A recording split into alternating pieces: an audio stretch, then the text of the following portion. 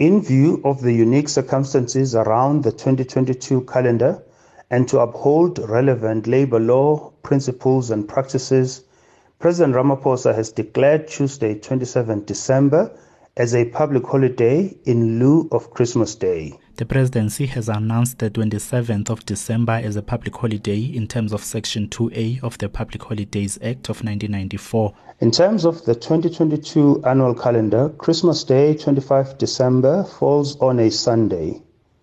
Section 2(1) of the Public Holidays Act provides that whenever a public holiday falls on a Sunday, the following Monday shall be a public holiday. In this instance, the Monday following 25 December 2022 is another holiday, the Day of Goodwill. The last time we had a similar situation was in 2016 when then President Jacob Zuma declared the 27th of December a public holiday under the Act. The same happened in 2011 when Kgalema Motlanthe was president.